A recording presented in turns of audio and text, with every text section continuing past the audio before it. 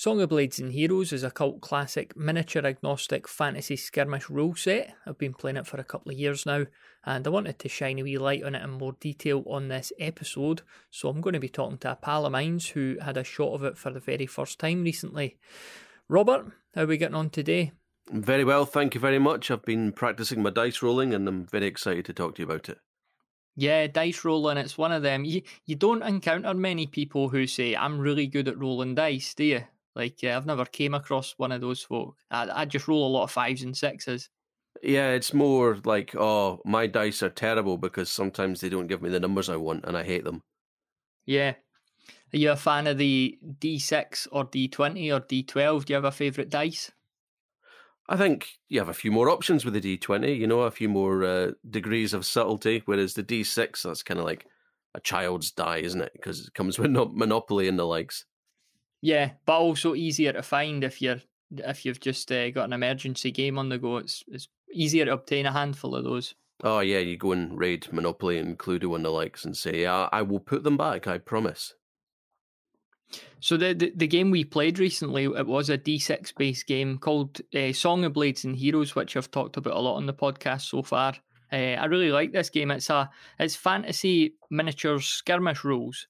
And I think it's quite an old game. I think it came out initially, I'm going to get this wrong, maybe 2007 or that. It might have been a bit later.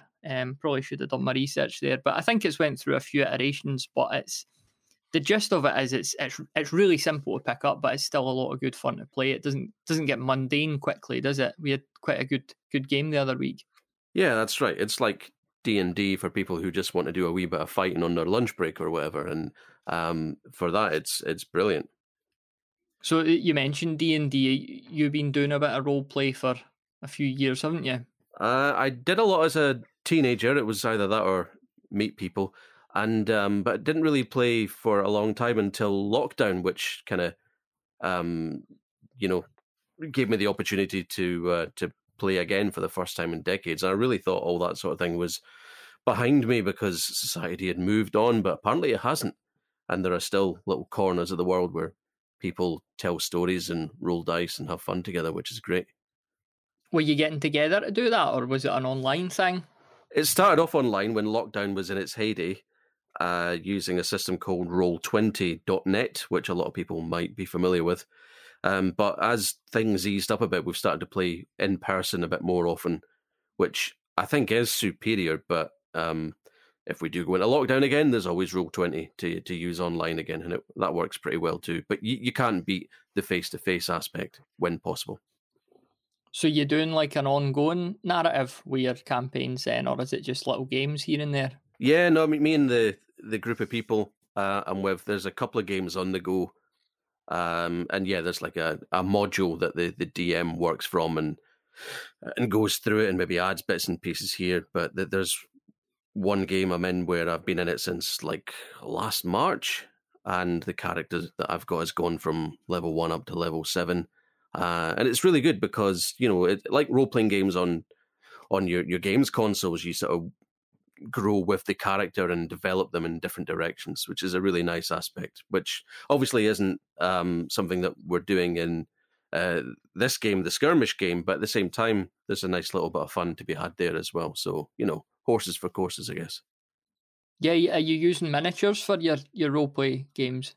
Yeah, so what we've been doing is similar to the miniatures we've been using for this game, Song of Blades and Heroes. We've got little miniatures. Like I had to go out and find a human male paladin that I thought looked like the character that I've got, and then we've all been painting our miniatures, and that helps to realize the character as well in terms of who they are and what they would do in different circumstances. And I think that's kind of really personalizes it as well, So, like when we were playing the Song of Blades and Heroes, and I was looking at the miniatures, and I couldn't help but think, like, oh, look at this guy here. I wonder what he's all about. I wonder if he really wants to be here, or if he's like looking forward to the end of the battle so we can go to the pub and that kind of thing. So that's a nice little aspect. Yeah, judging by I think it was your Chaos Marauder, you took a Chaos Army. I think he wanted to go to the pub. He pretty much stayed put for the whole game. So did your Troll. Yeah, well, it was the Marauder I was thinking of when I was saying that, but I didn't want to start naming names as such. But yeah, he was useless. But who knows what his backstory is, right? He probably didn't want to be there in the first place, and he's, this isn't his fight, and he's getting too old for this. He's seen too many battles. So that's why he deliberately made the dice come up with, numbers that were too low for him to be activated and move. And who knows, maybe we can't blame him. Yeah, I suppose, like, looking deeply into that. So in this game, like, you've got really two stats that you're paying attention to. Yeah. Let me just go to the bestiary. So you've got point stats, obviously, if you're playing a points game, but you've got a quality score and a combat score. Those are like the two core things that you're paying attention to with your characters. So your quality, that's pretty much like the lower the quality score, the better, because in order to activate a character, you're going to have to roll 1 to 3 quality dice. So if I've got a quality of 2, the only time I'm going to fail that is by rolling a 1. Whereas your combat score, the other score that you're paying attention to, it could be 3, it could be 4, it could be 2. But this is essentially a number that we're adding to a d6 roll when a fight's taking place. So straight up for a beginner, that's a really good system because, like, it's like if you're looking at, one of the sort of Warhammer Fantasy Battle rule sets or that, and it's just like stat line everywhere. So you could see why this game is really good for just like a beginner picking up and having a bit of fun with. Yeah, like, it comes down to maths at the end of the day, really, doesn't it? Because, I mean, that's what most D&D is anyway, when it comes to realizing what's actually going to happen and deciding on the mechanics. Like, if you've got a character that has the quality of 5, so you've got to roll. No, let me get this right now. It's only been a week since we played, but if they've got a quality of 5, you've got to roll 5 or above. Is that right? Yeah. So it's to succeed. Yeah, so like for D&D players, you have to roll initiative each turn for each character, but not to decide who goes first, but to decide if they go at all. So you've got to roll their number or higher, and if you don't succeed, then they sit it out, which is quite interesting. Like the troll quality 5. So what's that? A 5 or a 6, you've only got a 1 in 33% chance of him activating every turn, and that's like quite low, but because he's quite a toughie and he's got special abilities, once he does get going, then great. Kind of like, I don't know, George Best of his day, the footballer from the 60s. Like, he might not turn up every week, but when he does, whoosha, he's good. Yeah, and like you were saying about the Marauder or any troop, in real life warfare, and this isn't designed to emulate real life in any way, but there are folk that don't want to be there. There are folk at varying levels of investment or courage. So, it's not a case. In some games, you're moving all your troops up the field and nobody's giving you any grief about it. You're not getting any pushback. But in this game, there are a couple of characters who, when you're trying to get everyone up there, they're kind of thinking, I don't know about this. I might just hang back here where it's a bit safer. Just how the quality activation system works, like you could roll between 1 to 3 dices, or die as it is, proper term, I'll get flack for that. If you just roll the 1, that's the lowest risk, because if you fail that roll, you just move on to your next character that you want to try and activate. Or you could try and roll two or 3 die to give yourself potentially more activations. But if you were to roll 2 failures and 1 success, you would get to perform that 1 action, but then you would have to pass play on to the opponent. And that happened to me quite a lot. I was playing an undead force, so I had a bit more troops than you on the ground, but they were harder to activate. You've got zombies and stuff like that. Very good if you could actually get them into a fight. They've got good combat, but they're, again, like your traditional zombie films, they're very stupid, very hard to maneuver. So a lot of them just ended up sort of dossing about at the back and waited for you to come and claim the objectives and claim the day. Yeah, and I must admit, my first time in playing it, I'm still getting to grips with the rules. I took very few risks in the opening rounds because, well, for that reason. And I took advantage of the fact that you were taking risks and it wasn't always coming off for you, I guess, so I could get my guys forward by rolling 1 die at a time and, not risking losing the rest of the turn. So I probably gamed it a bit, even though it was meant to be just a bit of introductory fun. So semi-apologies for that, but I did win, so I'm only a little bit sorry. A little bit. The movement as well, I think what they do good in this game, you've got 3 different length sticks rather than the traditional measuring tape that you see in a lot of games. Again, nothing wrong with the measuring tape, but I think it could be a wee bit intimidating to beginners as well, because they're thinking, Christ, are we going down this intricacy, getting measuring tapes and things like that out? So just having those sticks. What are the... Just going to look here at if short, medium, and long. So we've got short, medium, and long. So yeah, short, 75 millimeter, medium's 120, and long 180. So you're generally moving everyone with the medium stick. You had a Chaos Dwarf. He was a bit, little legs. He had to move with the short stick. And these sticks are also used for things like bowmen, archers, and stuff like that as well to measure range. So very simple, just having those 3 sticks there. No need to be getting the tape measure out and consulting stats all the time to measure things out. Yeah, and there's a certain amount of goodwill, I think, between the players when, like, I'll say, look, I think that will take me to there. Are you okay with that? And you're like, yeah, fine. And then we move on, and then we don't get overly analytical, and not like we're at a Comic-Con where it's like for a big prize and we're making sure we're not taking an extra millimeter each or whatever. Yeah, call in the invigilator and get an independent verification. Yeah. The combat we talked about there, so I like the combat system. Again, what ties into this is the complete lack of bookkeeping. You're not tracking wounds or anything like that. Again, nothing wrong with that. But if you just want a day where you've not got bits of paper everywhere and your pen and you're marking stuff down and then you forget and you get a bit lost. So this is really good in the way that I get into a fight with you, Robert. Well, first and foremost, if I'm going to try and fight you, it's not like a lot of games where I'm going to walk up, take a swing at you. I might hit, I might miss, I might roll a wound. I'm actually going in there and you could kill me because you're going to be fighting back. So it's an active combat rather than a passive combat, if that makes sense. Like a joust almost, where we come together for one action and one blow, and then one of us comes off better or worse. Yeah, exactly. Yeah, so we're going into combat together. We've both got a combat score. Mine could be 1, yours could be 5. That's obviously going to make you the heavy favourite.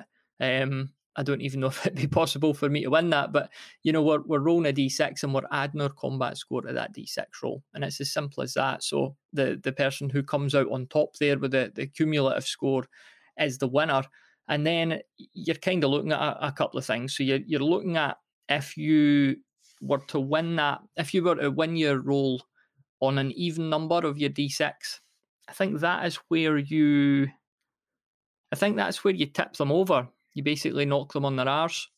Whereas if it's an odd number, you just push them back once. Yeah. So you push them back a space. So again, there's no wounds. And then we're looking at to actually kill people. We're looking at doubling or trebling their score. And that's where you're going to kill people. The most common way I would say killing people is knocking them on their arse and then beating them because you've got heavy modifiers in your favour when you're fighting somebody who's lying on the ground. And it's quite likely when you fight them that they'll die.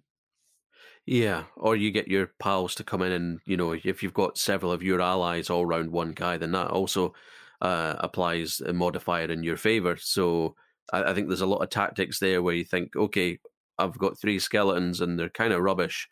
That one guy's pretty good, but maybe the 3 of them together ganging up will overcome him. Yeah, if I remember correctly, your opponent drops a point with each opponent that they're in contact with in a combat. Yeah. So, like you say, you're fighting 3 skeletons, you're going to be -3 to your roll. Either that or you as the person with the skeletons are on a +3. It's one or the other. I don't want to spend too much time with my nose in the book because it doesn't make for great audio, but the listener will get the gist of it. Sure. And as is so common in this style of game, the range combat works in pretty much exactly the same way, except obviously your opponent isn't getting that chance to hit back in that turn. They might be an archer and they might take a shot at you in their turn, but you're not... There's very little risk for an archer shooting at somebody. I would say that it's pretty hard to do any damage with the bow and arrow, especially against the undead. There was a modifier against those. the special rules talked about the fact that with a skeleton, it could just nestle in their rib cage. Zombies, you're going to be doing well to take one of them out with an arrow. So that was one of the few advantages of playing an undead warband. That's right. Yeah, I took a mounted archer, I think it was, towards the skeletons, and that's when I realised that I was going to have trouble. And I think I hit your guy a couple of times, but never managed to do much to him, unfortunately. But, well, it held them up, if anything, from getting too close while my other guys were doing their thing. The magic as well, it's not a Frostgrave style game where there's spells going off here, there, and everywhere, but you do have magic users. You can take them. We had one each, you had a Chaos Wizard, I had a Necromancer, but the magic works just like ranged combat. The only difference is you're declaring up front that you're going to try and do a spell, because your quality roll could have certain outcomes, certain negative outcomes if you fail it. It could just mean that your sorcerers ran out of magic for some reason. You can't do anything else for the game. Yeah. And the only two spells really, a ranged attack, which could be like a fireball or that, is up to your imagination. And the other magic attack you could do is just to root somebody to the spot. So I think it's called Transfix.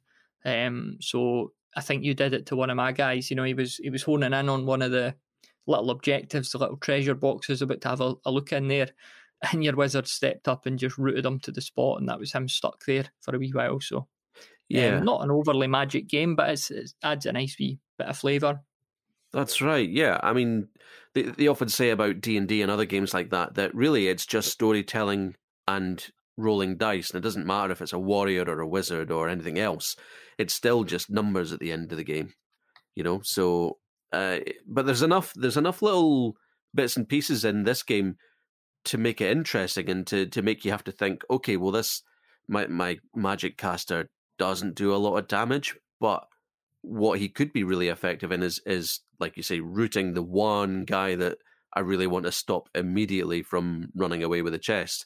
So there's little things to think about like that as well, and like the skeletons being kind of having an advantage against ranged weapons. Again, there's something to think about there. And while the game is, some might describe it as simplistic in some senses, there's still enough to make you think. Kind of like what they say about chess is it's easy to learn the moves, but it takes a lifetime to really understand what you can do with them. Yeah, like one of the most overused phrases in tabletop gaming is easy to learn, hard to master. But, yeah. I think a lot of games achieve that. I think this game certainly does.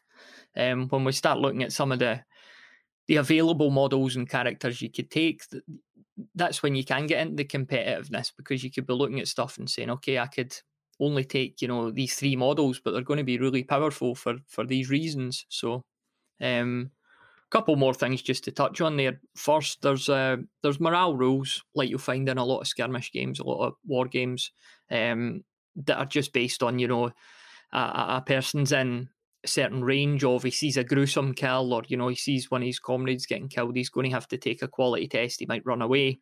Morale's pretty common in this style of game.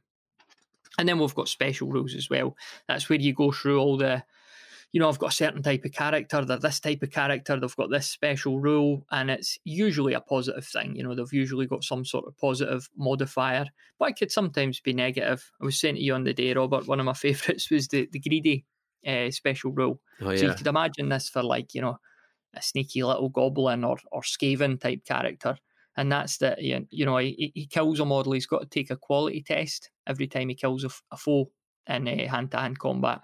And if the test fails, he's kind of stuck beside the body for the next turn, because he's just sitting looting it. Or it says he might even be, depending on the type of character, feasting on it. So just little good fluffy wee things like that add a bit of flavour and imagination to the thing. Yeah, I mean, that's basically like any board game, for kids even, where, I've picked up a card and it says miss 1 turn, which is essentially what's happening here with the goblin. But it gives you that, like you say, flavour, the kind of storytelling aspect that you could really picture the goblin rifling through the corpse's pockets and going for the jewellery and doing a little he to himself. And it really gives you that kind of theatre of the mind thing of imagining what's happening on the battlefield. And I think that really does make all the difference. This might be a semi-simplistic game compared to a long campaign in D&D, but that doesn't mean your imagination can't, be fired up a little bit with what's going on the board. So I think the makers of the game have done well with that. Yeah, and talking, like, harking back to your RPG stuff, there are, as we get later on in the book that we've got here, there are campaign rules, which I really like. We've got scenarios, because, again, it's fine to just line up two forces and have at it and see who comes out on top of the fight, but it's good to have, like, we played one where there was some treasure boxes, I think three boxes, so you're going up to the first one, and on a roll of a 1 to 3, there's nothing in it. On a roll of a 4 to 6, you've found the treasure, if you like, and then you're going to try and carry that back off the table at your side. If you were to, if the first two boxes didn't have anything in them, it was definitely going to be in that third box. So a little scenario like that. We've got some other ones that I'm just looking at. We've got ones like ambush. What else have we got here? Sorry, I'm just... So we've got place of power, we've got on difficult ground, treasure hunt, quest for a magic item. So there's a few things there, and you can especially use that. Like, we've got the campaign rules where you can upgrade your equipment and stuff like that, or upgrade your special rules. Maybe there's not so much equipment rules in this game. And then the thing I like about campaign rules is always the roll tables that you have for when a character gets taken out in a game. So after the game, you're going to find out, did they die? Have they just got a horrific injury? Have they maybe come out with some weird mutation where they've emerged from it more powerful? So there's all scope for that if you're doing a bit of long-term storytelling. Yeah, that'd be interesting. I wonder if there's a scenario where, like, let's say I've got kind of like a half-broken castle and I'm trying to defend it until my forces arrive next week or whatever, and then your forces are coming to attack. So I'm not advancing towards you, I'm sort of holding back and trying to hold the line a little bit. Because that could make for interesting tactics where maybe my archers are trying to knock one or two of your guys back and then pounce on one of them who's further ahead, and that sort of thing. Kind of a Helm's Deep, Lord of the Rings type thing. Our question of the month for May 2024 is, what rules have you created or adapted to improve your favourite gaming system? This might be a homebrew rule or something you've ported over from another game. The point is, you tried it worked well, and you kept on using it. Head on over to bedroombattlefields.com/voicemail to submit your answer. That's bedroombattlefields.com/voicemail. And now, back to the show. Yeah, and I like that because, again, some wargamers, and there's no wrong way to play, but some people like this idea of, we've got these very well-matched, fair forces with equal points totals.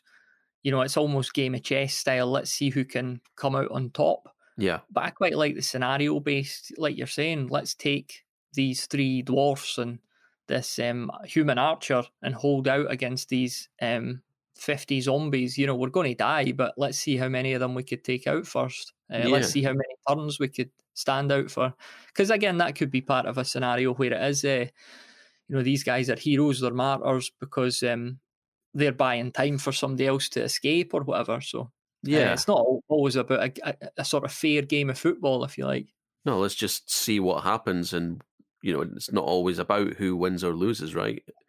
And a lot of the fantasy books, they often say things like, 1,000 men in a fortified castle could defend it against 10,000 attackers 10 to 1.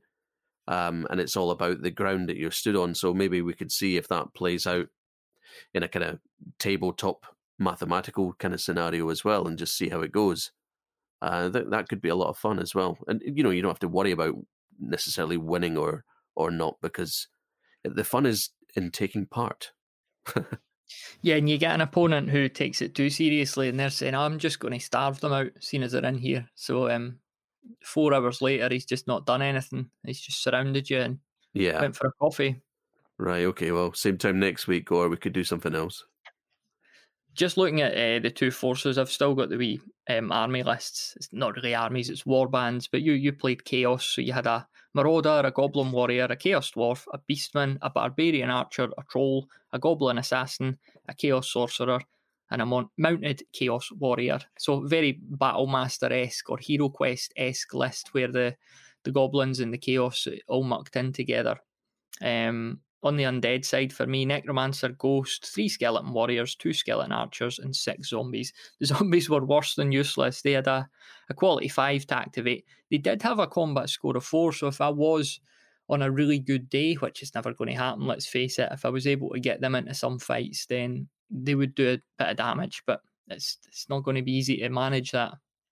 Yeah, and with a quality of 5, so 5 out of 6, 33% chance of moving, it was going to take you forever to get them all, as a group, even up to the other side of the board. So that was a difficult one. But yeah, I don't think I really fought your zombies, to be honest, or maybe your skeletons. Nah, they never got an area, yeah. Well. I liked you had the Goblin Assassin, so he had a special rule. He had a couple of special rules. He had Assassin and Stealth. Stealth was a funny one. He could be pressed against a castle wall or house or something, and even if you're standing like right across from him, you just can't see him apparently, so you can't take a pop at him or that with ranged weapons or magic. But the Assassin one, from what I remember, you just had to win a combat by a single point, which would usually mean you've pushed somebody away and done no more than that. But this character, this special rule, you're basically killing them with that 1 point win. You're assuming he's got maybe a poison dagger or something like that. Yeah, he knows where to stab. He's not just hacking and slashing. He's got the dagger in the jugular. I must admit, once I got a hang of the rules and I was looking at his abilities, I thought, this guy, he's the key. He's kind of overpowered compared to a lot of the other characters. So that's why I was like, right, he's going for the chest. Because, like you touched on it before, in order to actually kill someone, you have to double their score once you've both added and subtracted your bits and pieces. So I roll a die and it comes out that my total is 8 and yours is 4, and only because it's double would I win. But this guy, as you say, you roll a 4, I roll a 5, and you're gone. That's brutal. So he was by far my favourite. Yeah, and to balance him, obviously, he's quality 3 is pretty good, to be honest. But he's combat 2, so you're still wanting a good roll in combat to try and come out on top. It's not like he's adding a 4 to that or anything. So otherwise, he'd just be pretty much invincible, wouldn't he? I guess you want someone else to be going up to the enemy and possibly knocking him over. So the guy's on the ground, he's prone, which is like a -1. Then your assassin comes up, your pal who's knocked him over is next to him, so that's another -1. So the assassin's quality combat 2 is actually combat 4 equivalent. So again, that's the kind of tactics you're thinking, right? Get the other guy to do the hard work in helping you with the bonuses, and then the sneaky little assassin comes in out of the shadows and it's all over. I was having a look at the profiles at the back of the sort of things you could take. So I think the game we played, it was roughly, would have been like 350 points or something like that. And as far as I could see, the best thing you could take in the game in this core rules book is the Ancient Dragon, who sets you back 268 points, a quality of 2 and a combat of 6. So I mean, you're going to be rampaging through forces with that, aren't you? Like, you would need to roll a 1 to not be able to take a turn, for starters. And then when you're going into combat with a score of 6, and he's got a whole raft of special rules as well. He's a magic user, long move, shooter, terror, tough, flying, huge. You could take that on its own, and if you had the room just to get maybe a human on a horse or something like that, just for that extra bit of, if you've got a claim and objective, send the dragon in, cause absolute chaos, and just have this guy whistling on the back of his horse, trotting along with whatever it was he was sent to pick up. I'm pretty sure if either of us had just the dragon and the other person just had their normal army or warband, then the dragon would win, especially with, breathing from afar. Like, I'm going to breathe on you, then I'm going to move over here, and what are you going to do about it? Nothing. Yeah. And there's the little marauder guy with his little hand axe going, oh, I'll get you. if I can get going, if I roll high enough, but not this turn. Like, yeah, Yeah, I think it would only be fair if you both had a dragon each, but even that would be ridiculously messy. You just have the 2 dragons left at the end. yeah, that wouldn't even be fun. Just two of them going at it and not managing anything. I don't have a dragon miniature, but it's a good reason to maybe pick one up just to try that. It'd have to be what was the book in the film? Was it Gulliver, where he gets overwhelmed by all the tiny wee guys? Oh, It'd yeah. have to be kind of like that. You've just got people surrounding him, trying to sort of weigh him down, pin him down. Like ants on a spider. Yeah, yeah. You get other dragons too, and they're pretty good, like adult dragon, small dragon, Hydra. There's a lot of cool, interesting profiles here. Stuff that you don't see in a lot of games. We've got like mermen, we've got hyena men, blobs, molds, and fungi. You could take a fungus man for 13 points. Quality Lovely. 5, combat 2, special rules, poison. We've got trolls, which we played with one of them. Yeah. Ratmen, catfolk, halflings, so we're going a bit Tolkien there. Bugbears. Bugbears are they're kind of animalish creatures, aren't they? Or are they goblinoid? Yeah, they are. I've fought a couple in D&D, and I've suddenly gone blank on what a bugbear looks like. But yeah, I believe kind of like, yeah, like bear men type thing. I'm probably making a fool of myself by saying that. I'm actually going to Google it now and just see what a bugbear looks like. Yeah, kind of like, well, it's got pointy ears and it's big and tall and it's kind of hairy. So, I'm sure I've seen them living around here actually. Yeah, your classic fantasy type thing. Imagine an orc, but slightly hairier. A hair orc. Yeah. The undead force here, Vampire Lord, looks pretty good. You know what? I had a great vampire miniature from the old Warhammer range. Oh yeah. And I sold it. I found all my miniatures and these undead ones, and I sold them all in a batch. And I regret selling that vampire because I wish I'd stripped that and painted it up again. Especially because I'm actually reading. I think I told you this before, Robert. I'm reading Bram Stoker's Dracula, the original vampire novel. I'm reading that at the moment. It was written about 1897. Dracula not in it that often. I'll be honest with you. He's not really. He's never a first-person character. It's all just he pops up here at the start, and we go quite a long way with it, encountering him again, and you get a bit of him at the end. But it's all about the journey. Yeah, you could almost take the other perspective of this book is about like 4 guys in Britain trying to get this Romanian immigrant out the country.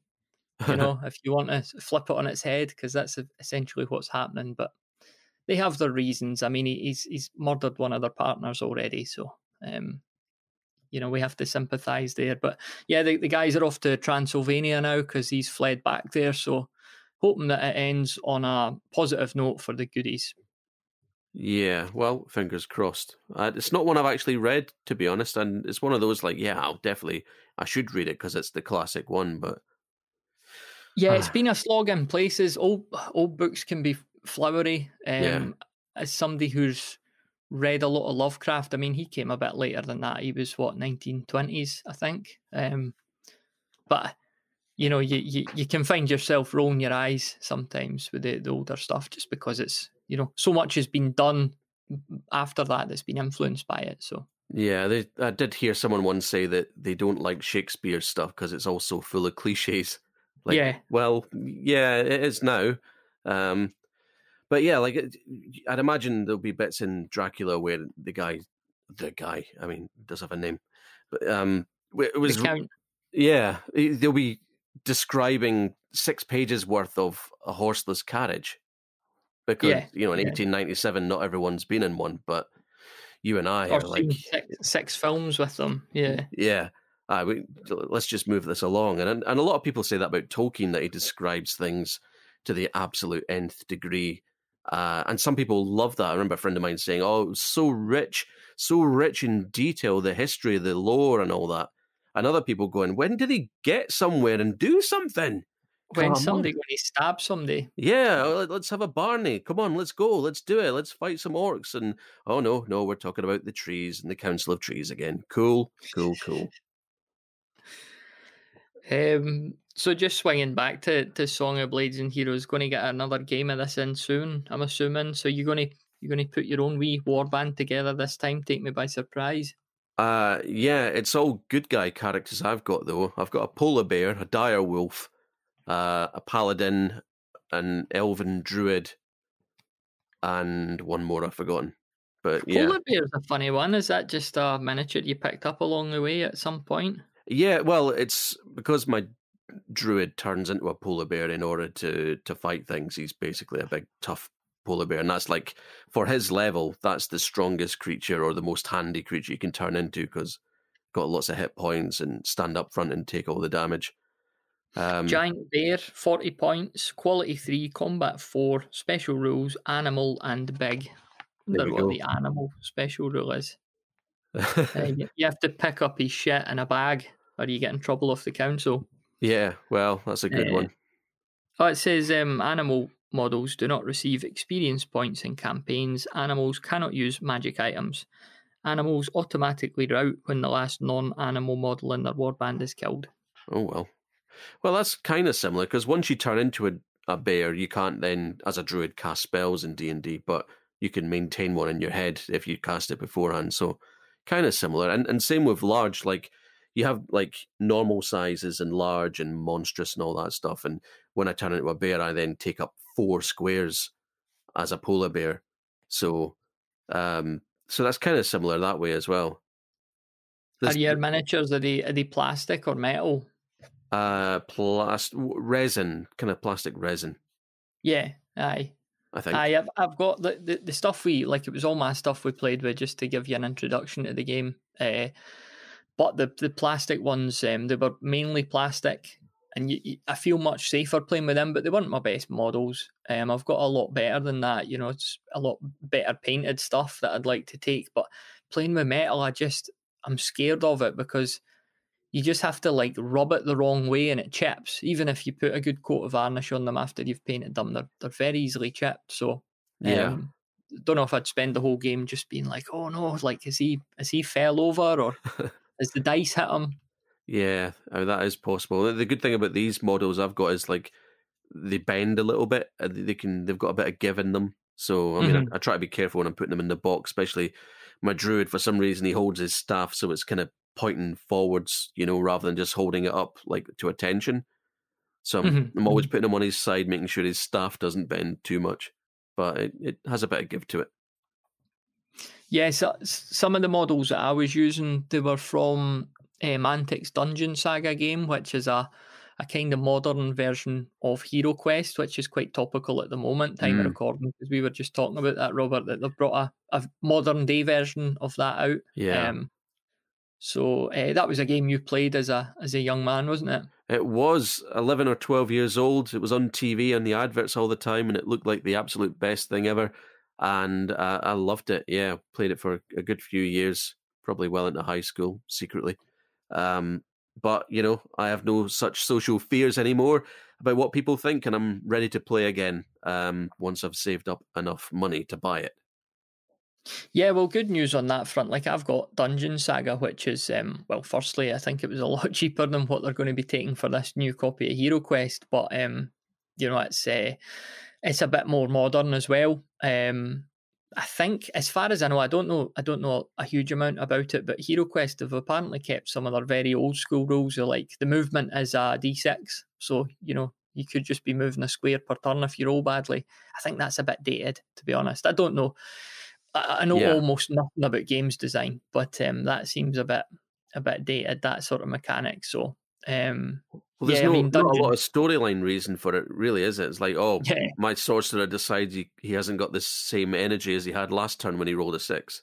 Yeah, it's too random, isn't it? Without any relevance to the story or anything like that. But Dungeon Saga, I've had a couple of playthroughs with my wife last winter. We managed a couple of those, and it's a good game, really good, solid B game. So we'll need to get a game of that sorted out as well. Excellent, because it follows the same ethos of being very easy to pick up, but quite challenging, and also you're not going to need 4 or 5 hours one night to play it. You're going to bash through it a bit quicker than that. So Yeah. There's something about that aesthetic of the dungeon tiles and the doors and the furniture and that as well, isn't there? Yeah, you can let your imagination go a little bit again. And I'm glad to hear that it's a bit more affordable for what's your Dungeon Quest, did you call it? Yeah, Dungeon Saga. Dungeon Saga. Yeah. Hero Quest and Dungeon Saga mixed up. There will be a Dungeon Quest. Almost certainly, yeah. But it was interesting that the new Hero Quest was coming in at $100 which I think I worked out to be about £93, which seems a lot for a board game. I mean, it better be a pretty good board game, right? Yeah, well, that's like games, like the argument with computer games, and it's a valid one. Like when you see maybe an Xbox game for 60 quid or whatever they go for now, and you think, well, if that's Skyrim and I play that for 2,000 hours, that's a very good deal. Right. So if you were buying Hero Quest for 90 quid and you genuinely did play it every single weekend for a year, then yeah, you're getting great value. But I just doubt that. I think if you're the type of person who's buying this, you're either buying it purely for the nostalgia and you might not play it, you might not even play it, or you're the type of person who's just got so many games and you want to add this to your collection and you might play it twice or something, and then it's a £45, £45 a turn sort of thing. Yeah, absolutely. I mean, I remember, in the arcades, the video game arcades, and we'd put pound after pound into machines and then come away and that was it, and we didn't even own anything. You basically rented a couple of minutes worth of fun. And if you compare that to a game that you might buy for £40 or something and you play the absolute legs off it for a couple of years, then yeah, you've got to think about the long term, of course. But like you say, the Hero Quest, obviously going for the nostalgia value. I do wonder if there aren't already games out there that would satisfy what else you would get out of it beyond the nostalgia. So I do think that's a big price to ask, especially when there's so many other games out there. I mean, like I got to play a board game for the first time called Scythe, and it's a board game. It's not like a miniature wargaming thing, but it was brilliant. I really enjoyed it. And I looked it up thinking, I want to get that. It must be what, 10, 15, 20 pounds. And it was 40 odd quid. And I thought, that's a lot of money for a board game. But it's because I haven't bought a board game in so long that inflation has gone up since the 90s, Yeah, aye. But yeah, if we did play it several hours a time, several times a year, that alone would be worth it compared to you go to the cinema and pay £15 to watch a film in 90 minutes and it's done. Yeah, you could easily lose 40 quid in a pub. No problem at all in a couple of hours, as we often have. Yes, and I'm willing to do again, funnily enough. Yeah, we'll take Dungeon Saga. We'll find the roughest pub we can in the area and we'll get Dungeon Saga set up and we'll annoy somebody just by the sound of constantly rolling dice and funny accents, and then we'll see what injuries we could obtain on the campaign roll chart at the end. I'll wear my Star Trek Pink Floyd mashup t-shirt because I really like that t-shirt and it'll help me make friends. I've rolled one which on the chart here it says broken pint tumbler up arse. So I have to miss the next game whilst the doctor pulls it out and I explain the story to him. This isn't what it looks like, Doctor. Yeah, missed several turns because you had to walk home instead of getting the taxi because you didn't want to sit down. Good stuff. So I will pencil that game in soon. And it's been good to just chat about the game as well. I really like it. I hope, it's a very famous game and this isn't a very famous podcast, but if a couple of people hear of it for the first time and want to check it out, then I'll be delighted with that. Yeah, definitely. And nobody should be put off by it being simplistic in any way because, like I said before, horses for courses, and even D&D itself became quite complicated with its rules. You had all sorts of flanking rules and cover rules that don't exist. Well, they took out of it and made it a bit simpler. Like version 3.5 had a lot more rules, I think. I haven't actually played that version myself, but I play version 5, the more modern one. And that can be semi-simplistic where they say, we don't worry about that sort of thing, which way you're facing or flanking. It's just to sort of make it a bit more playable and make the game run a bit more smoothly. And they do that in sport as well. You know, they make sort of circumstances where they allow the play to keep going, like play advantage, just because you want the flow of the game to keep going. So if you do enjoy anything at all about the kind of mechanics and the strategy involved in combat, which surely most people do if they do any kind of role-playing, then I think this is a great little pick-me-up and something to fill a little bit of time. I mean, video game players as well, they'll say the same thing, that they like your long-term games where you have to spend 6 hours doing this, that, and the other because you're building towards something. But once in a while, it's great to pick up a game and, let's say, a golf game and just play one round of golf, put it back down again and go back to your life. Thanks very much for listening to this episode. Remember, if you're enjoying the podcast so far, then a wee rating and review on your listening app of choice would be massively appreciated. And if you want to get in touch with the show for any reason at all, you could do so over at bedroombattlefields.com/contact.